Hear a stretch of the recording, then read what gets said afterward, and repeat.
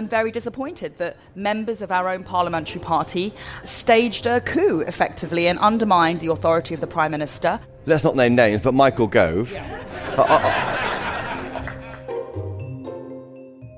Hello, I'm Christopher Hope, the Associate Editor for The Telegraph, and welcome to Chopper's Politics Podcast, live from the Tory Party Conference. Yes, bravo. I always liken party conferences to circuses, and this year it does feel a bit like the ringmaster has gone missing and the lions are eating the acrobats one by one. But anyway, moving on. Joining me today is one minister trying to help Liz Truss keep the show on the road. Until recently she was the Attorney General, but after throwing her hat into the leadership ring, she's come out the other side as Home Secretary. Suella Braverman, welcome to Chopper's Politics. Thank you. Now, Suella, here's your mug. You get to come on the show. Quick yes. smile for Jeff. There we are. Suella Braverman, thank you for joining us. We'll come on to the Home Office later and immigration and everything else, and that's a really important issue for a lot of the members here. On the issues of the day, yes, is your government Conservative? Yes, absolutely. Listen, this is an exciting time to be a member of the Conservative Party. We're the greatest party in the history of our country. And why are we Conservatives? Because we believe in old-fashioned ideals. Maybe that's a quaint way of putting it. But what defines me as a Conservative? We believe in the individual, the freedom of the individual. We are sceptical of excessive regulation. We want to lower taxes. We want to get the state out of our lives. We want sovereignty. Full-fat sovereignty, and we want to ensure that we also support our communities and those who are the most vulnerable. That is the vision that unites us all as a family, and I believe that's the vision that Liz Truss wants to put into action, and let's all get behind her so that she can do it. If you had won the leadership race in July and August, would you have tried to cut 45p? That's a good question. Oh, my goodness. Hypotheticals. Oh, my God, these are tough questions. It's just me talking. Yes, just you talking, and a million other people listening.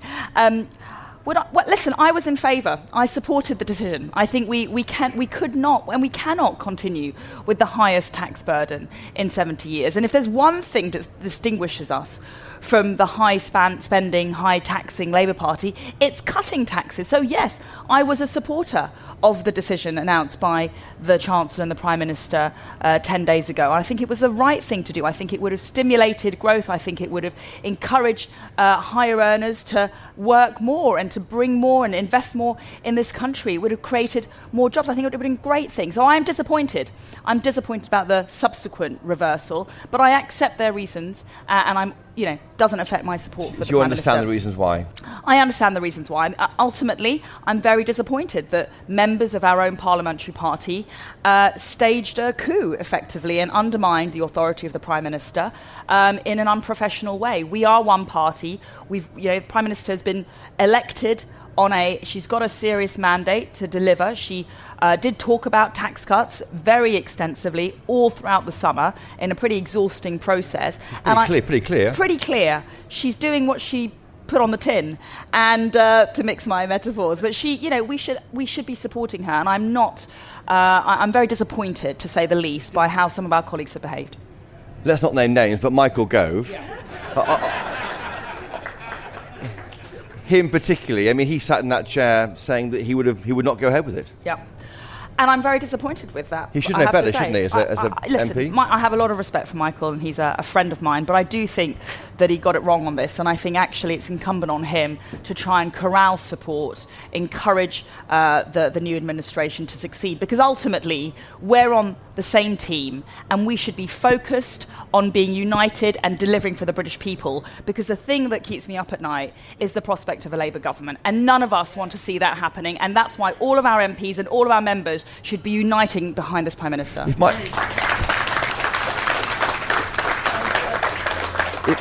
If Michael Gove was sitting there with this rather handsome chap with the glasses, what would you say to him now? Listen, I would say, Michael, if you've got concerns, if you've got disagreements, raise them in private. That's what our party does. That's what we're a broad church. We're not all going to agree on every single topic all of the time. Concerns are legitimate. In fact, they're very helpful. And that's what you do as a friend, as a critical friend. You take your friend aside and you say, listen, I'm not sure, have you thought about this? Is this the right thing? Have you thought about that? You don't air your dirty linen in public. The leadership campaign is over, but is Michael Gove now running for leader? You'd have to ask Michael, but I'm not going to just draw briefly, any conclusions about leadership campaigns. It's not over yet. Today's debate is about should benefits go up by inflation. Where are you on that?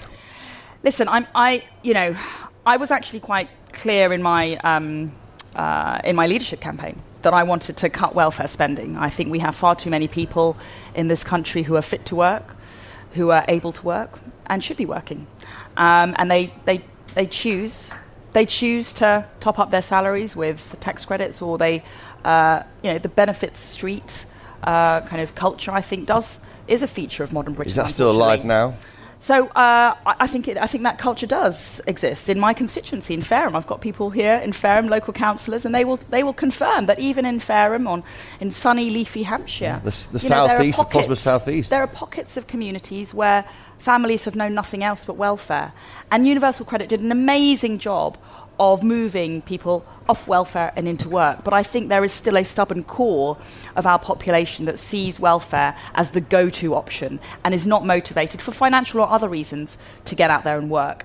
And I think the stick, we've got lots of carrots. We've got lots of carrots to get people into work, but we've got to actually add more conditionality to the way we administer welfare and a bit more stick to ensure that it actually pays for people to get off welfare and into work. That's ultimately what is going to bring prosperity. It's not welfare and being, trapped by benefits. It's actually being empowered. It's more than your paycheck. It's about being part of a team. It's about doing something industrious. It's about doing something for the greater good. Work is a great salvation, and I think it's a great liberator. And I think culturally, we still have to get that message across to millions of people in this country. So my view then was, yes, we need to cut welfare spending. However, right now, I have to say, the question is under review. I take on board what Penny Mordaunt has said, but I know the question is under review. We also need to support the most vulnerable.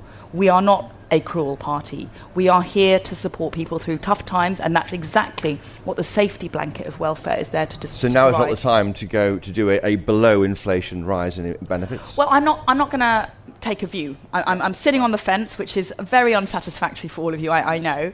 But the question is under review. Yeah. That is what the Prime Minister has said. I think I'm going to support her in exploring this issue and give her fully. Space to make it. Yes, and that's what I want. I'm not going to make policy up. So it's not helpful for Penny Mordaunt to give her view out so early on in the debate. Listen, we're all politicians. We've all got views. It's very hard. Now, in your day job, immigration. Yes. It's a big issue for people here.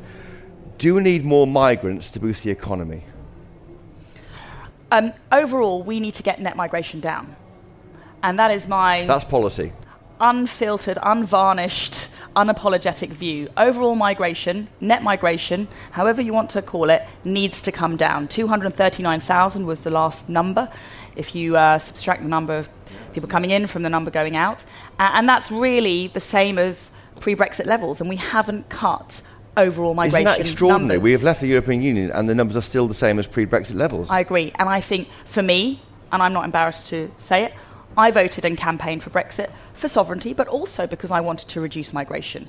And for a whole host of reasons. There are structural pressures that mass and rapid migration poses to our country on housing supply, on house prices, on the number of GP places, on school places, we are dealing with more and more people, and I think it's fair and reasonable, in fact, incumbent on a government to take a rational and pragmatic view on the numbers of people coming into this country. So yes, I still stand by the Brexit promise and by our 2019 manifesto pledge to reduce overall numbers on migration, and that's my very, very firmly held view. So.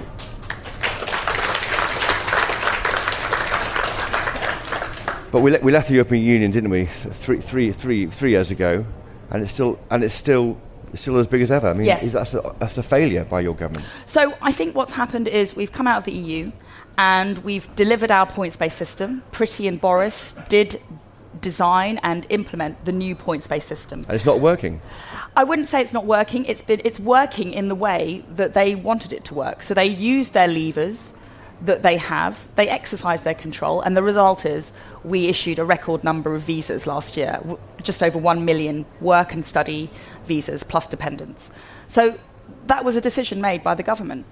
My view going forward is we have to use the levers in a different way. And I think we should start saying, right, we've issued a record number of visas, we still haven't got net migration down. My view is we need to start using those levers to pull the numbers down. That's 1 million over 2 years. How many will you issue over 2 years, next 2 years?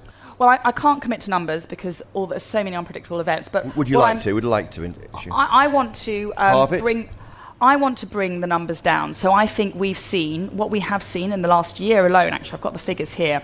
Between 2021 and 22, we saw work visas just in the space of 12 months increase from 171,000 to over 300,000. That's a 94% increase. Student visas in the last 12 months, they went up 72%. So I think we've seen massive increases in the number of work visas issued and the number of students, and plus their dependents. So that's where the increases come from. I think we need to look more closely at the kinds of workers who are coming into this country. We frankly have too many low-skilled workers coming into this country. I think we need to focus on bringing high-skilled workers in and reduce the number of low-skilled.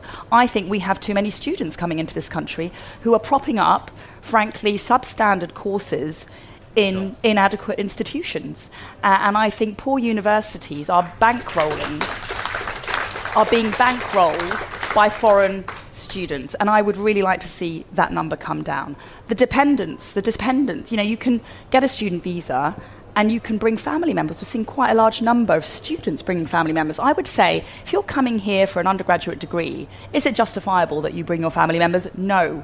If you're coming here on low-skilled work on a temporary visa, is it justified that you bring your family members in? No. I would say if you're here on highly skilled work for a long period of time, then yes, there might be an argument. So these are levers open to us. It's tightening up the ratchet on some. I think we can take a smart approach. Yes, let's support our farming sector. But equally, I think is also, when it comes, we get a lot of special pleading in this debate. The farmers come and say, oh, well, we can't recruit locally. The British people are lazy. They don't want to work in the fields. We get business coming and saying, well, who's going to be my shop assistant? Would you say try harder to find the Brits? Yes, exactly. And I think if we're going to help them with migration, we have to make it incumbent on them, on farming, to innovate, industrialise, and use technology to reduce the requirement and their reliance on cheap foreign workers. There are examples all over the country and abroad where automation is making agriculture much more efficient and more productive in the long term. We should be asking them to advertise more energetically locally. There's a great, I don't buy this line that they say the British people don't want to work in farms. I'm not persuaded by that. There's studies which show that young people just don't know enough about the opportunities in farming. And actually there are examples of farming enterprises around the country where they are employing largely domestic workforces. And actually in doing so, they've created a great community and culture of cohesion and team spirit, as opposed to just looking abroad as the first port of call. So I think we've got to put the burden back on our farmers and on our businesses to recruit domestically first. What does success look like for you? It's 239,000 net at the moment. Half that by the next election? So you're gonna well, trap me here. I'm gonna trap myself. Well, no, not trap yourself. No. Just if you're, Listen, ideally, I would like to. In the 90s. Well, yeah. In the 90s, it was in the tens of thousands. That was the target, wasn't it? Under Mrs. Thatcher. Can you get up there by 2024? Net migration, and David Cameron famously said, tens of thousands, no ifs, no buts. So that would be my ultimate aspiration. But we've got to take it slowly. By when? And we've got to go incrementally. Oh my goodness, he's not letting me go. Well, I'll help these guys get some answers. I'm not going to commit to a number, but I think we can. I think we've got to definitely substantially reduce the number of students, the number of work visas, and particularly the number of dependents and low-skilled visas issued. Can I ask you a personal question? Your parents are from Mauritius and Kenya. How do you feel about stopping other people arriving here? I have no qualms about that. Absolutely. And again, this is a kind of a common argument trotted out by the left that because of the colour of my skin and my heritage, I have to think a certain way, and I can't declare certain truths on migration. You annoy them, don't you? Because you're not left-wing. I hope I annoy them. That would be my delight if I'm annoying the left. But no, I disagree with that. My parents came here through safe and legal routes. My mother was recruited by the NHS. My dad came here because he was effectively kicked out of Kenya in the 1960s. But they came here legitimately. That was the policy of the government. They came here, they integrated, they loved this country from afar as children of empire. They don't, by the way, have any qualms about extolling the virtues of the British Empire. It was the British Empire that brought infrastructure, the legal system, the civil service, the military to countries like Mauritius and Kenya. And my parents are so proud. On my mum's side there, I think it's her great uncle and auntie fought with the Allies in World War II, and they were so proud of that. So I think, children of empire, there's obviously a mixed picture, and obviously there are bad things about empire. But history is complex. History is complex and nuanced, and I'm not going to apologise for empire. I'm not going to apologise for our past. History Should we is be there proud of for us to empire? Should we be prouder? I am proud of the British Empire. Yeah, quite. Yes. Absolutely. There's been more applause in this Fringe meeting than any other previous meeting I've ever had. Right, so really? they love you here. Don't know if that's a good thing or a bad thing. Going back to the first question, is more migration the price to pay for getting the growth you need to win the election? That is the point of the mini-budget, isn't it? They want more migration. Are you resisting that, or do you accept it? No, I actually think the Prime Minister and I are on the same page on this. I don't think the two are mutually exclusive. I think we can go for growth and we can get overall migration down. It's the type of migration. So that's why focusing on highly skilled workers. So, if there are sectors where there are acute shortages. We do have a shortage of broadband engineers in this country. We want to get is it microfiber? No, fiber. Fiberborne. There we go. You see, don't ask me about IT. Yes. And it's infrastructure. Exactly, the infrastructure, the techno stuff. Okay. We need techno geeks in this country. Right. Let's bring them in. If we legitimately can't find them in this country, yes, let's try domestically. So I think that will contribute to growth. Okay. Just going on to a smaller group, small boats. That really annoys our readers, members here, I'm sure. Why can't you stop the small boats coming? It's a deeply entrenched and complex problem. That's a simple answer. And I would love to be here claiming victory. I would love to be having a front page of the Telegraph with a plane taking off to Rwanda. That's my dream. It's my obsession. When will that happen? When will it happen? Listen, you've got to ask the courts about that. By Christmas? That would be amazing, but if I'm honest, I think it's going to take long. I think, we've got to come out of the legal dispute that we are currently embroiled in. So the High Court, we're still at first instance. The High Court is due to give a judgment later this month. If we win, that will be appealed. So then we'll have to wait for the Court of Appeal to adjudicate. That will take a few more months. If we win there, that will be appealed again. To the European Court of Human Rights? Or the Supreme Court. We've still got to exhaust domestic remedies. And then, even if we win the Supreme Court, no doubt there'll be a claim at Strasbourg. So, unfortunately, we've got to let that play out. But, I was looking recently at the records of past Home Secretaries, and they've all, probably without exception, had indelible frustrations with the European Court of Human Rights. It took 12 years to remove Abu Qatada, the Islamist cleric. You'll remember. Overruled in English courts and then overruled by Strasbourg, and it was Theresa May who finally succeeded. So, this is not a new problem. So while you're waiting for that to tick through the courts, what can you do apart from that? Work more with the French? You speak French, don't you? Answer that in je French. parle français. Ah, oui. Et vous, monsieur? Yes, so you talk the language. Why not work more closely with them? Sorry about that awful joke. But you talk the language. I do. I should say I used to be very fluent in French, just to set the record. It was reported that I was fluent with my French counterpart a few weeks ago. And I lived in France for a couple of years. My mother is a francophone. She speaks Creole French, and I used to be fluent after I lived in France. But it's been 20 years, so my French is a bit rusty. And when I did meet and speak to my French counterpart, we started in French. I did a fair bit of French in the beginning, and then I did move to English. So I don't want it to be said that I am completely free. Maybe it'll come back, but that's an aside. What more can I do? So what more are we doing? We've got a big plan. So the French is definitely one aspect of the plan. Now the deal with the French, I know it gets a bad reputation, but the reality is that the French are stopping about 40 to 50% of the disembarkations from the French coast. So that's about 20,000 attempts are being thwarted by the French authorities. Annually. That's not good enough, but it's better than nothing. So to those who say scrap the deal, stop paying them, I'm not of that view, because that's better than nothing. Double numbers coming over. We'd have 20,000 more people, and so it's better than nothing, but it should be more. So we've got to, that interception rate shouldn't be 50%, it should be 80, 90% at least. They've got about 200 gendarmes on the coastline. We need to double that.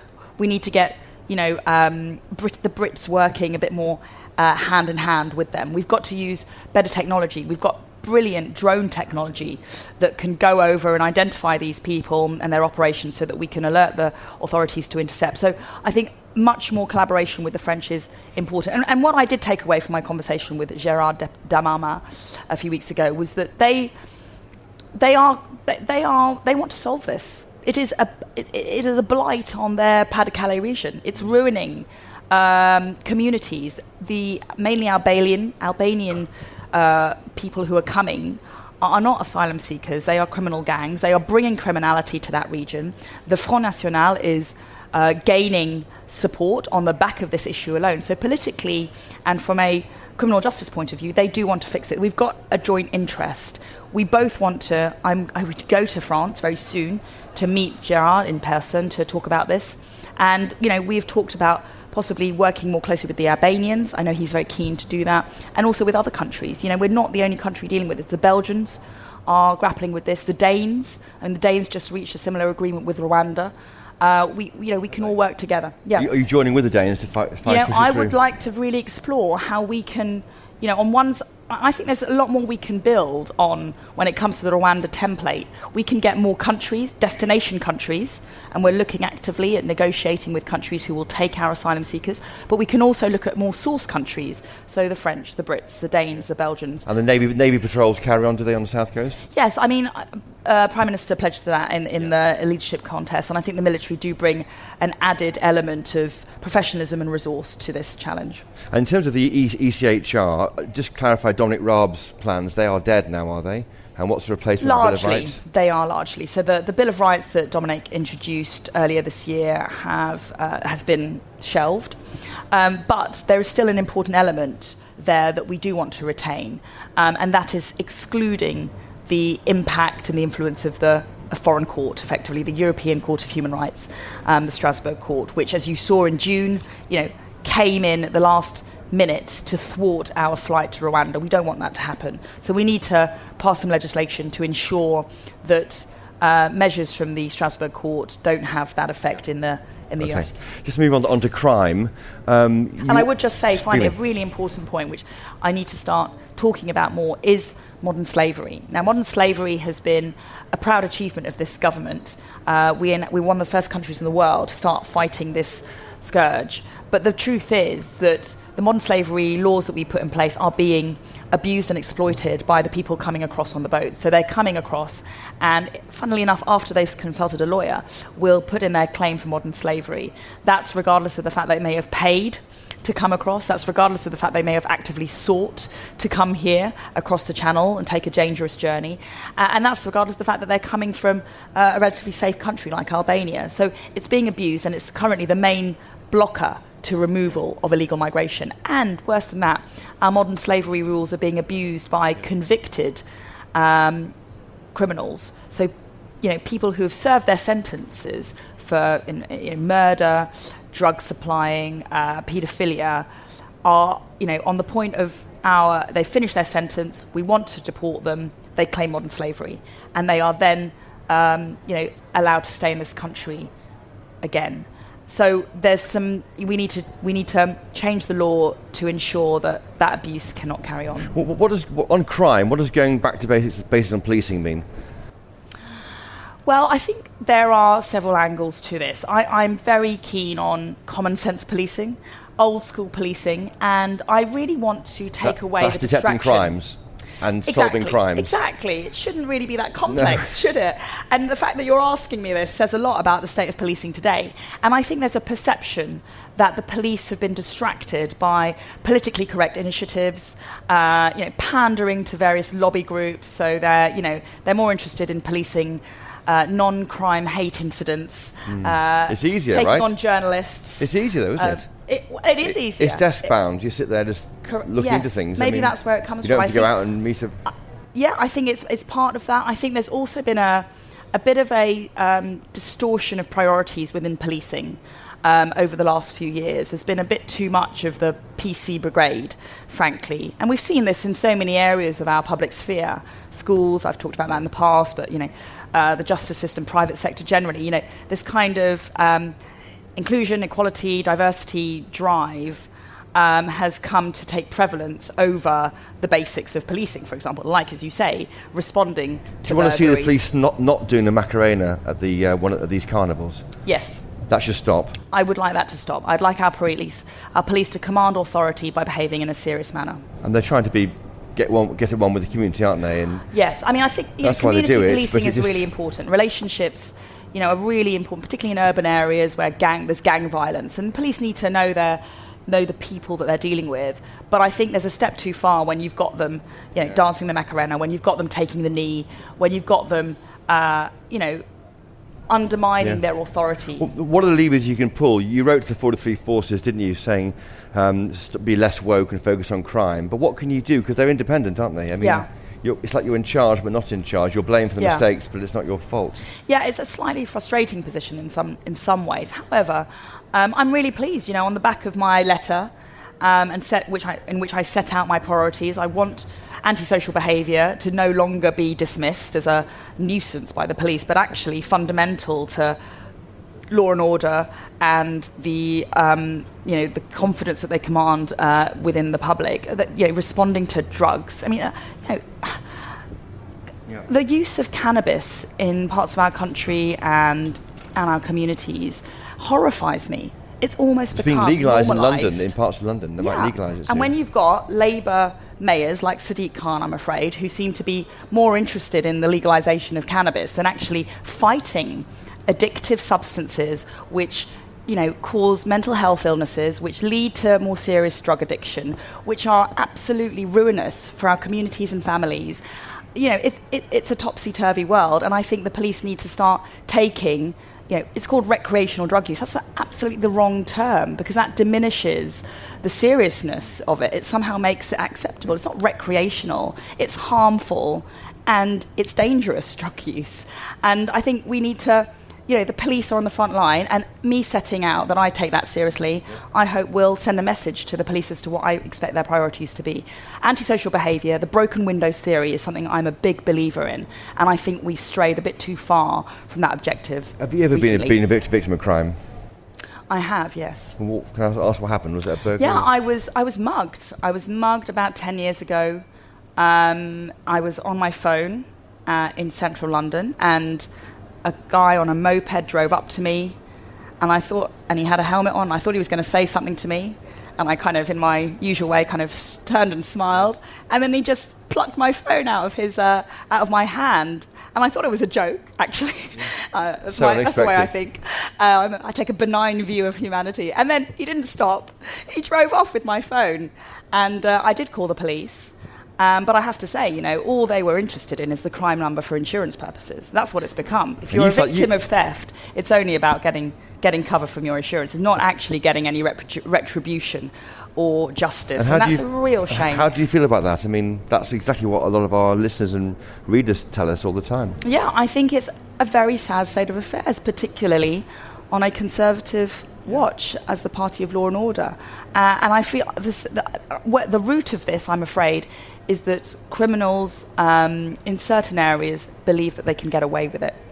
And they don't believe that there is going to be any sanction, and therefore they continue with this criminal behaviour. And I think that is symptomatic of a crisis in confidence. We have that colleagues have in who, our when they police. lose a laptop, they can plot it around London. They know where it's gone. Yes. Someone had a bike nicked. It had a tracker on, and the police won't help find it, and they can say it's in that garage. Yes. Yeah, I know. It's simply unbelievable. Yeah, well, this is a big feature. I've really had a good moan about the police here. I have to say, you know, I do back the police. I do think they are some of the most courageous and committed people in our country. I'm very proud of them. And we have had some successes. So, you know, we have seen falls in serious violence. We have seen falls in overall neighbourhood crime. We actually have seen a fall in overall crime if you don't take into account the online factors of crime. That's massively distorted our, well, not distorted, but increased our criminal behaviour and counting in this country. So there have been some successes. We're seeing some turnaround when it comes to the investigation and prosecution and conviction of rape and serious sexual offenders in this country. We're seeing some really good results on county lines. Over 2,000 county lines have been disrupted by the government, by the police, because they've really focused on following the intelligence and taking a really hard-hitting approach. And if you look around the country, police and crime commissioners have been really effective at pushing particular priorities. In the southwest, they've really focused on drugs. Operation Scorpion, I encourage you to look at. They've really gone heavy on the investigation and seizure of drugs, and they've had some very good results. Before we come to questions, some quick ones for you. What have you learned from your run to be Prime Minister? That actually everyone should have a go. Right, because bring it's it the on. best thing All ever. these people here, come on. Have a go. I very much enjoyed it. Obviously, I wasn't as successful as I would like to have been, but I was liberated to say exactly what I wanted. I was met with a very warm reception from all of my colleagues, even if they disagreed with me. And I was very proud to be part of a lineup of candidates, which I do think showed the Conservative Party to be meritocratic, talented, and a really positive force for the future. And given you enjoyed it so much, will you do it again? I knew you were going to ask that. Well, Chris, I'm very focused on serving as Home Secretary. Of course you are. Of course you are. And will you do it again? There's no vacancy. What other answers can I come up with? What's your advice to women entering politics? I mean, you get a lot of trolling, don't you? And a lot of people here want to be MPs, probably. Not easy, is it? I mean, it's pretty grim out there. For men and women, but women particularly. For men and women, I have to say, listen, we've had lots of male MP. I mean, David Amess was not even a year ago. So I think, you know, men take their fair share of abuse, and in some ways, you know, people feel they can be more violent and aggressive towards men. I mean, the way Michael Fabricant was spat at, or not spat at, but, you know... He was jostled. He was jostled, yes, we've got to get it right. He wasn't actually assaulted. But, you know, so I do think the men get a hard time in our public discourse. But for women, I mean, I'm going to be honest, I have to say, I haven't really felt a particular mistreatment or, you know, better treatment because I'm a woman. I do feel within the Conservative Party, you know, I've been treated very respectfully. I've been given a fair crack of the whip. I've been given huge amounts of support and encouragement. I was very, very much supported by Women to Win. The great Anne Jenkin. Yeah. If there are any women here who want to get elected at any level into any role, you know, Anne Jenkin is the lady who will support you in that when it's very difficult. But from and there are many strangers setbacks. on Twitter and social media, that's not very nice, is it? To get support in the party but outside the party. Yeah, I mean, Twitter is I have described, and I will describe it again, as a sewer. It's a sewer. And I do think too much attention is paid to Twitter and what goes on in that sewer. And just like I wouldn't spend any of my time really looking too closely at the sewer, no. I try to limit the time that I spend looking at just while on the subject, so what is a woman, Suella? Well, a woman is an adult female. A woman has 2 X chromosomes. A woman gives birth. A woman... is that enough biological detail? We'll clear that one up. Okay. A woman does not have a penis. No penis, right? No penis. Okay. Any more graphics? No, I've got enough. Okay, all right, okay. What advice would you give to the 20-year-old Suella? Oh, my goodness. Well, 20-year-old Suella was living in Poitiers. She was studying French law, and she was enjoying French culture and our... I never thought she'd be Home Secretary, right? No, never thought she would be Home Secretary. 20-year-old Suella, what do I say? I'd say, oh, goodness. 20-year-old Suella was pretty... 20-year-old Suella was already a member of the Conservative Party. She'd already been chairman of Cambridge University Conservative Association. Her mother was about to run for Parliament in the 2001 general election. The 20-year-old Suella, I'd say, keep going. It's all going to be okay. Keep going, okay. Yeah. Quick questions finally. What's the worst U-turn you've ever made? My driving. Don't get in a car with me. Don't get in a car with me. You've got a driver now. All your guys are here driving you around. Now, yeah. What's your favourite karaoke song? Tough question. Don't Stop Believing. Listen, I'm a big Queen fan. Oh. When Freddie Mercury died, I went to Brian May, Roger Taylor, and John Deacon tribute concerts when they were trying to do their solo careers, and come on, it's got to be Bohemian Rhapsody. Okay, right. Will Brexit ever get done? Yes or no? It's already done, but we've got to finish. We've got to keep going. Not for Northern Ireland, it's not. But not for Northern Ireland. You're right. Yes, you're right. So yes, it will get done. For Northern Ireland. Grammar schools? Yes or no? Yes. Do we need... I don't think that's government policy. I don't know if it is government policy. I think it's getting towards government policy. It's on the way. Brilliant. Excellent. Do we need a new royal yacht? Yes. Oh, exactly. Go. That's more like it. Good answer. And finally, an easy one. You've got 2 children. Yes. Which one do you prefer?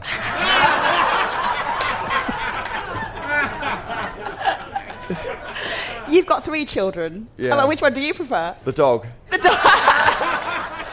That's what I should answer. Yes. Exactly. Any questions? Hands up. Gentleman here. Good afternoon. Hello. Suella, thank you for Rianda. That was my main question. But something I'd love you to touch on, and it's the scourge of central London at present. Another week goes by, another unfortunate young man is stabbed. Is he an innocent victim? Is he part of a drug gang? I know we can't arrest our way out of the drug problem, but I'd love you to talk something about drugs, which we haven't heard this morning, this afternoon, and I'd love to hear something about knife crime, which is so prevalent today. Scourge of knife crime. Yep. Well, really important because, as I said, homicide, unfortunately, we haven't seen homicide rates fall, and a large part of that is because it's knife crime related or it's drug fueled. And so if we get drugs sorted and we sort out knife crime, we will be able to lower the homicide rate. So the short answer is we've seen some really good projects on knife crime in Milton Keynes, and our Conservative Police and Crime Commissioner has really spearheaded that. And what they've done is they've encouraged the police, or the police have changed their approach to when they find someone, if they arrest someone in possession of a knife, they will not release them under investigation, a technique that the police overuse in my view, and they will remand them in custody and they will actually be sentenced, or they will go through the court procedure and receive a sanction. So people are getting the message, young boys generally will get the message that possessing a bladed weapon is going to land them in court with a criminal sentence, and that's sending a massive signal to deter them from picking up a knife in the first place. And drugs as well. We've got a drug strategy. I encourage you to read it, but it sets out exactly what we really need to do on the county lines. Huge aspect of the work. But I'm very much in favour of taking a hard line on cannabis. I am very dismayed that it has been normalised. It has been, as you say, decriminalised in parts of our country, and it's become a middle class. Do you blame the middle classes for that? I do because blame the middle they class. Tolerate it? I do blame middle class tolerance for it. A lack of awareness of where snorting that line of cocaine at your party with your banker friends actually comes from, and also, I'm afraid, middle class parents who turn a blind eye to their teenage kids who are routinely sourcing cannabis or weed or pot or whatever you call it. And I think you can go around Fareham, unfortunately, and you get the whiff. And they are very nice areas of part of our constituency, and it's very, very sad. And I think we have to take a tough line. I think the police need to clamp down on it. We've got 8 minutes. Sorry, I do give very long answers. I know, good answers. The man there with the microphone. Hi, good afternoon, Suella, Dwayne Brooks. From the Windrush Cross-Government Working Group, 2 things. One, we don't know what the Home Office's view on Windrush right now and the Windrush scheme, so if you can give us an update on that. And number 2, the compensation. It's taking too long to pay people. What can we do to work together to ensure we speed up payments? Thank you. Okay, Windrush. Dwayne, thank you so much for all your work that you're doing on behalf of the families. I want to get this sorted. I want to get this finished and draw a line under it. And, we have paid compensation to a number of families.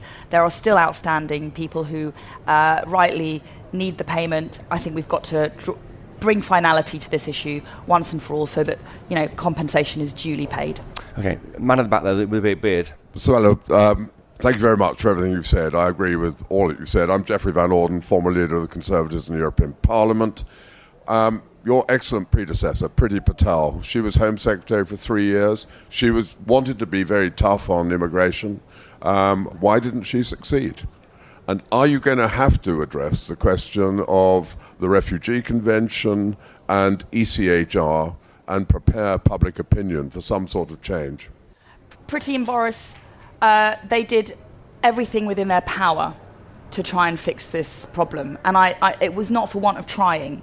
So I don't think they personally did anything wrong. I've been in countless meetings with them on this subject, and the Prime Minister in particular was infuriated about this subject, and he, more than anyone, wanted to fix it. So I don't think they did anything wrong. They were thwarted by our laws, and that's why we still need to change our laws, and that's the simple but depressing truth. Okay, lady here. Lizzie Cash, University of Birmingham. Research from the university showed that women who were trafficked into the UK were too fearful to report being victims because they were told by the criminals who trafficked them that they would be arrested and detained. Do you see the new Victims Bill as protecting women like these? And when do you expect the Victims Bill to come through? Yeah, Victims Bill. Great question. My understanding is that the Victims Bill is definitely a big piece of work that the Ministry of Justice is very keen to put forward. And on trafficking, I'm very proud of our track record on supporting particularly women and girls who've been trafficked into servitude, into the sex industry, into criminality, into, through no fault of their own, and they've been exploited and they're vulnerable. And we need to ensure that those people are being protected. The problem is, because we're being overwhelmed by spurious claims, those genuine victims are not actually getting the support that they need because the system is gummed up. So we can't actually get to the real kosher cases. We're actually having to work our way through a multitude of spurious and unfounded claims. Okay. Lady at the back there, please. Hi, sorry. My name's Jasmine. I'm a student at the University of Warwick.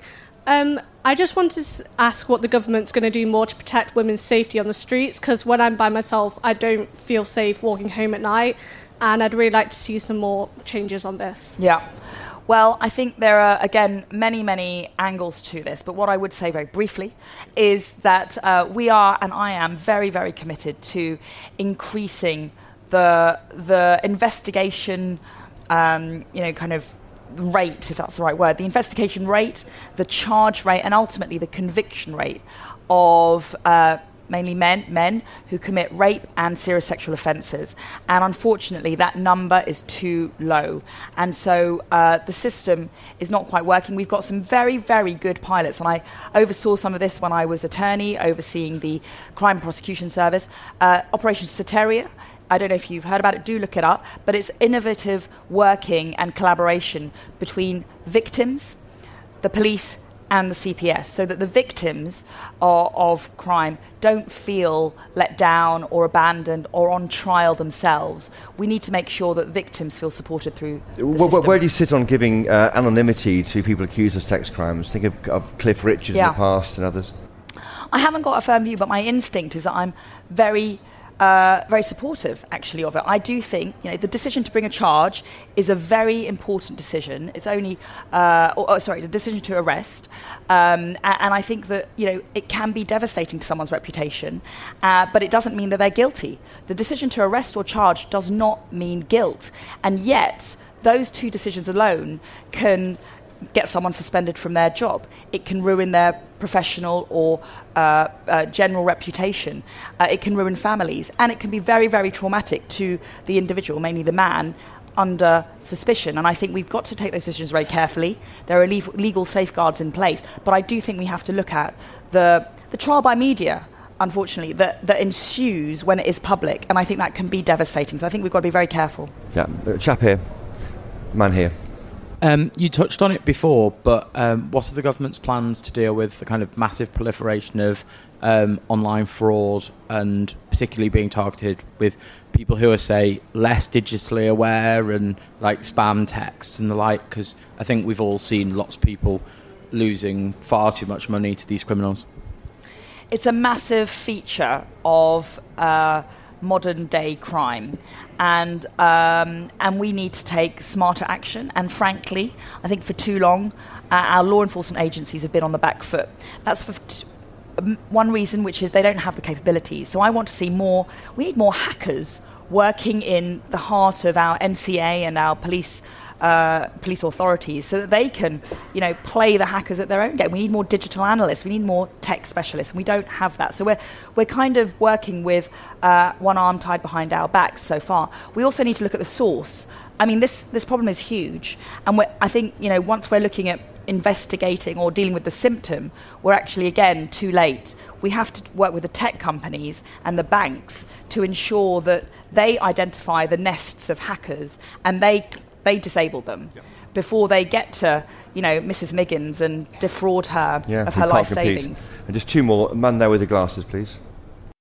Suella, thank you for being here today. Comparing the new government with the old government, you said that Dominic Raab plans are dead. Regarding your predecessor in this role, Priti Patel, she signed agreements with Albania and Pakistan to deport criminals from those countries back to the country of their origin.